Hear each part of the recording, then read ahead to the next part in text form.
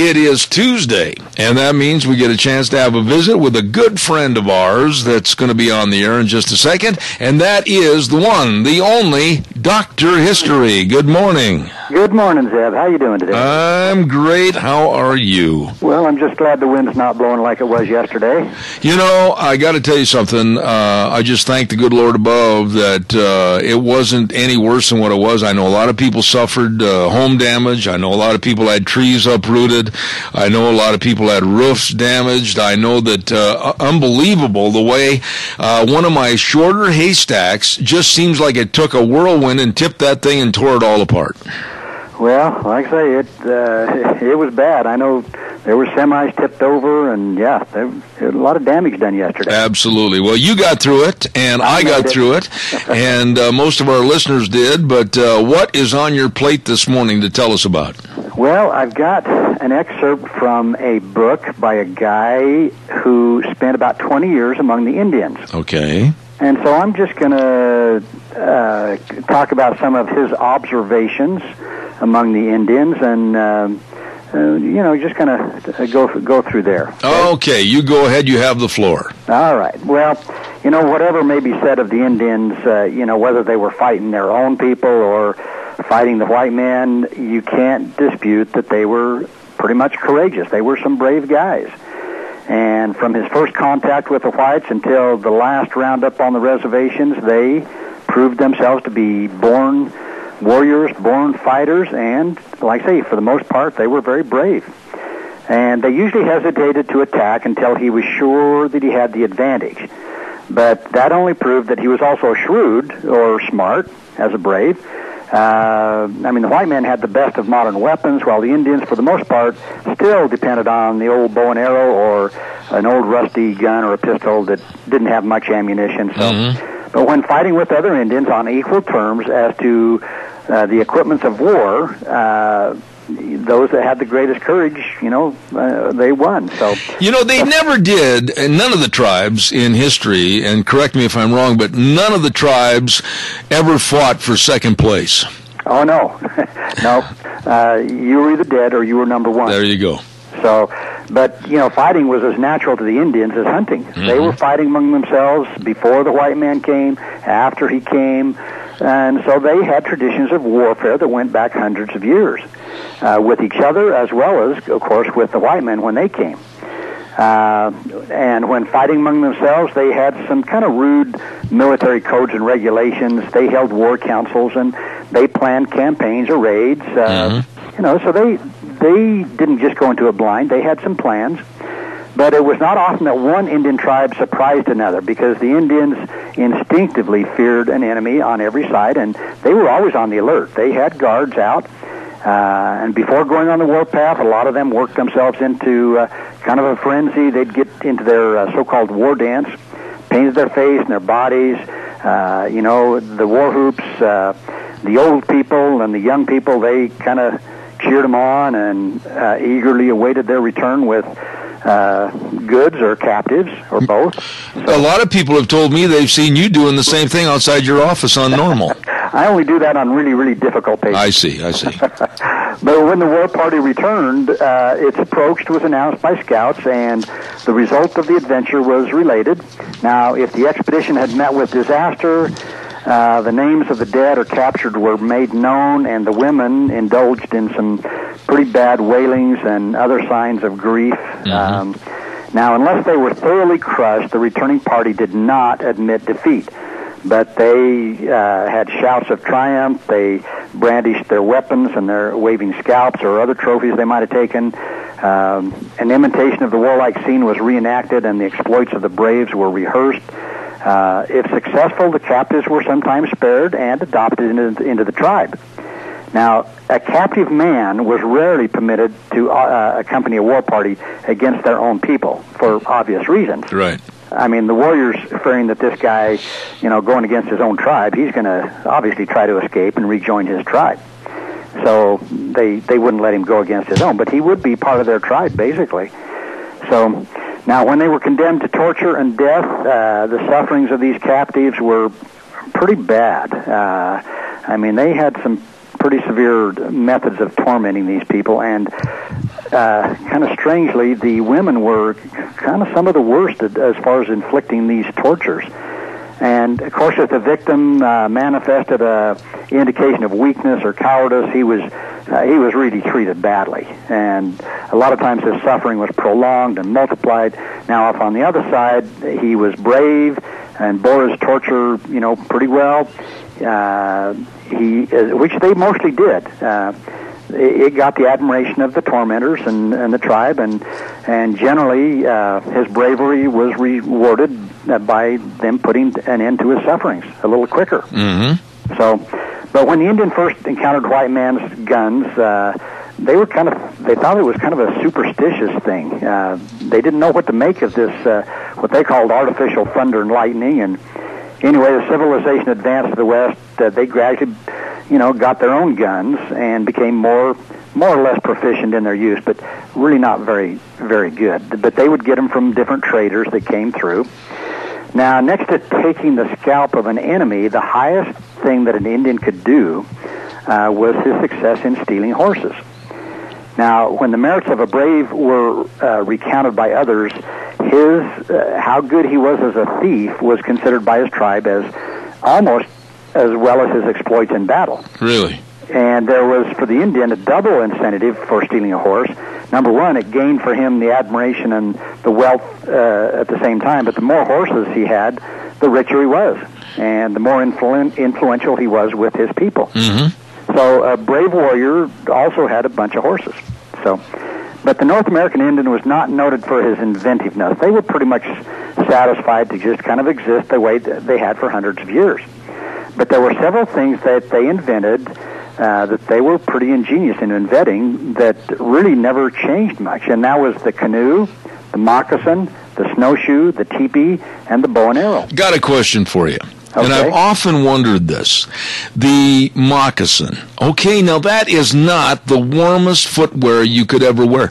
Did they have, the Indians in the old days, did they have like some kind of a stocking or something they put over their foot? I mean, my goodness, you'd freeze your feet off. Well, if you recall looking at some of the moccasins in the wintertime, those moccasins were more like, I'd call it like a muckluck. Yeah. They came up onto the calf, and I believe they had some type of fur on the inside as well. Okay, all right. But, and I'll talk about that here in just a minute, but the Indians, they roamed all over the country, and they used the rivers and the lakes to get around, and so the old birch bark canoe was the best thing for getting around. It was strong. It could carry a lot of things over lakes and streams. It was lightweight, so if they came to a falls or something, they could just portage around the falls because it was pretty lightweight. And it was generally used in the north and the northwest. Now, in the western plains, there were no birch trees, so they used these boats they called bull boats. Mm-hmm. And those were basically like a big tub that was shaped over some willows, and a hide was stretched, a green hide was stretched over it, and then when it dried, it was a bull boat, and they looked very awkward. Mm-hmm. But they would actually leave the tail of the buffalo hide on, and they would actually tie 3 or 4 of them together, and sometimes they would use a horse to pull 4 or 5 or 6 of them across the river with their women and children and goods in them. Well, now, wait a minute. Go back to the canoe for a minute, though. Okay. One can always say that maybe that wasn't the greatest invention ever that we got from the Indians, because if you ever tried to take care of one of those by yourself without tipping it over? Actually, you're exactly right. One of those canoes, you just jump in one of those canoes that's not fiberglass and gotten from Cabela's. They're pretty tippy. Oh, my. So, the Indians, they got pretty skilled at taking care of those canoes. And the nice thing about the birch bark is if they were damaged, they were easy to repair because there was plenty of bark around, and they could actually carry sometimes several tons of freight besides paddlers and passengers. And they were used, of course, we know by the fur companies, the traders, the hunters, pioneers. So obviously they had to learn how to take care of a canoe as well. Absolutely. So, but the bull boat and the canoe, they were used extensively throughout the Indian tribes. And again, the moccasin I mentioned, it was made of tanned deer skin and sewn with the sinews of the animals, and they'd use a awl or a sharp or bone or something sharp to make the holes. But if you think about it, in the summertime, a moccasin was elastic, it was soft, and but it protected their feet, but they could still climb, mountains and hills, and it was easy to make and easily mended. Okay. So, in the summertime, it wasn't too bad. Now, getting to the wintertime, move ahead, the snowshoe.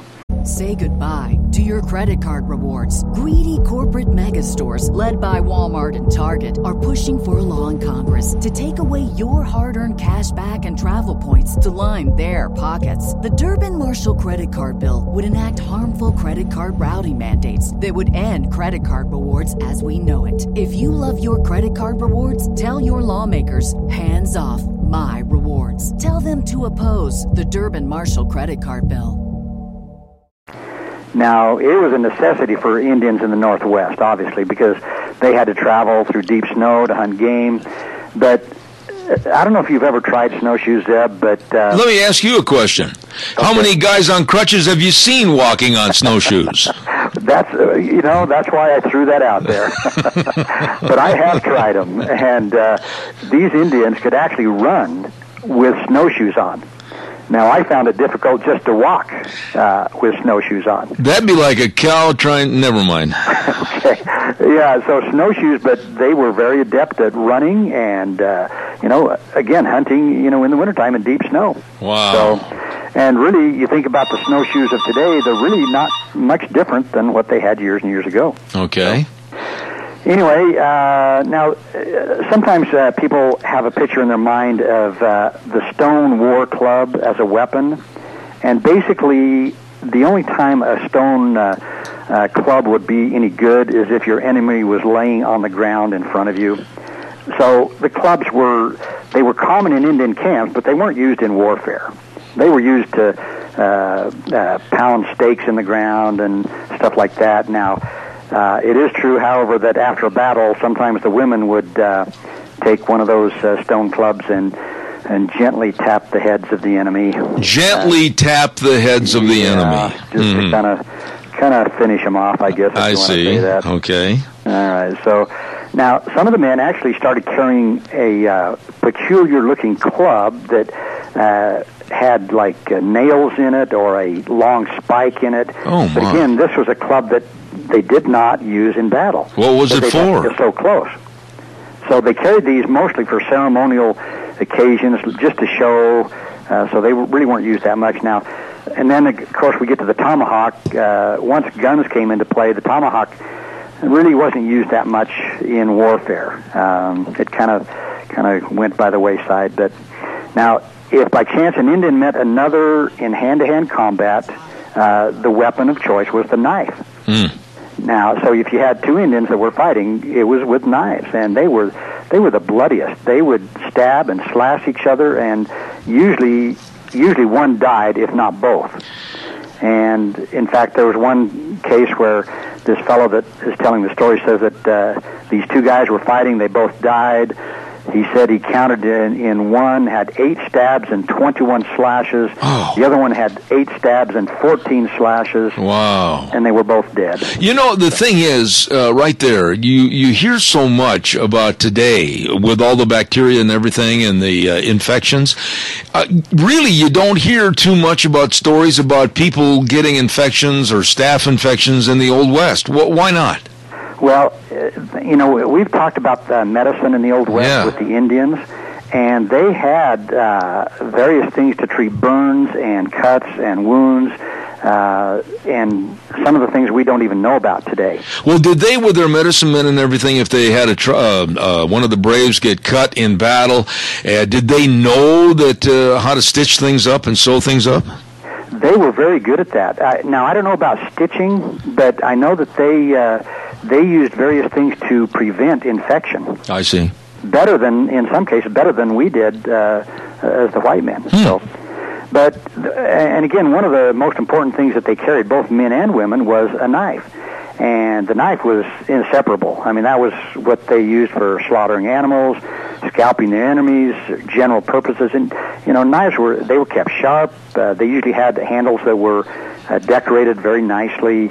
And in the early days, the metal was difficult to find, but the white traders, they'd come by, and the Indians were able to get metal and make their own knives. I wish I could get a blade on a knife like they did back in the old days, and they didn't have any of the fancy stuff to use. No, they didn't, but you can imagine, and I don't know exactly how they did it, but they kept their knives very, very well, sharpened. Right. But now another thing they used was a lance, and this was used pretty effectively in battle because it was something they could throw. It was something they didn't have to get real close to the enemy with. And here again, they got iron or steel from white traders. Right. So now there's an old tradition that is kind of a false tradition that this guy talks about. He says it's claimed that some of the Indians used poisoned arrows. Now, this is something that according to this guy anyway, that's kind of a false notion because, number one, if you try to get the poison or the venom from a rattlesnake, you may end up on the deadly end of that. And so if they ever did use poisoned arrows, it must have been pretty rare. Now, we have, of course, I've got to jump in here and say this, we've seen Western movies that have shown, various Indian attacks, and the soldier gets an arrow in the arm, and all of a sudden it's a poison arrow, and boop, he's gone, that type of thing. So where did that rumor get started? Well, it did happen on rare occasions, according to this author. I see. So, but, again, you watch Hollywood and TV, and it sounds like they were doing it all the time. Well, what kind of poison did they use? Well, he talks about rattlesnake poison, but I suppose there's maybe other things that they could have used that could have caused infection. Okay. But then we get to the bow and arrow. This was a work of art. I mean, the shaft of the arrow usually varied in length depending on the tribe.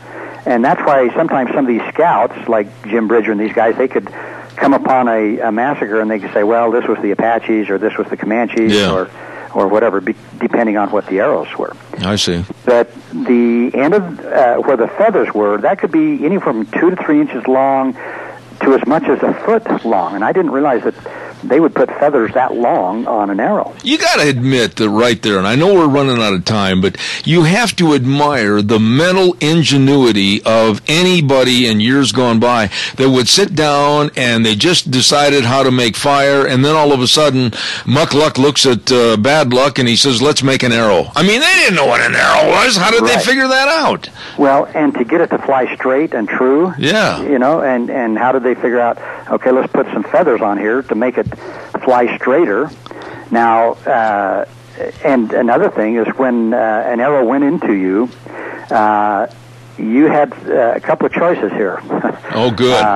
Either to push it right on through or try to pull it out, which with the barbs on there, that wasn't a good thing to try to do. And I thought my sciatic nerve hurt. Oh, yeah. Well, and then the other thing is, the arrowhead was held in place by sinew, and if it stayed in there very long, that softened, and so you could pull the shaft out, but the arrowhead would stay inside of you. Oh, how nice. Which it did with Jim Bridger. I see. In fact, Jim had an arrowhead in his back for, several years, until, I can't remember who it was.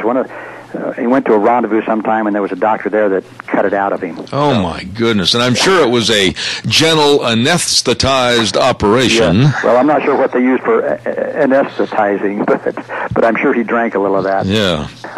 But again, the bow of the bow and arrow was amazing. It was made out of hickory or willow or mesquite, and they were very strong. Yeah, but there again, to make them stronger. There again, though, Doc, you got to admit that we could go on and on about this, and I wish we had more time. But you got to admit that where did the idea, the thought, the light bulb go on in somebody's mind 200, 300, 400 years ago to invent a bow and an arrow? Come on, now. I mean, that's really amazing. It really is. And then, according to this author, for you and I to try to pull a bow back, pull the string back, you and I might get an inch, maybe 2 inches, the Indian would pull it back a foot or a foot and a half.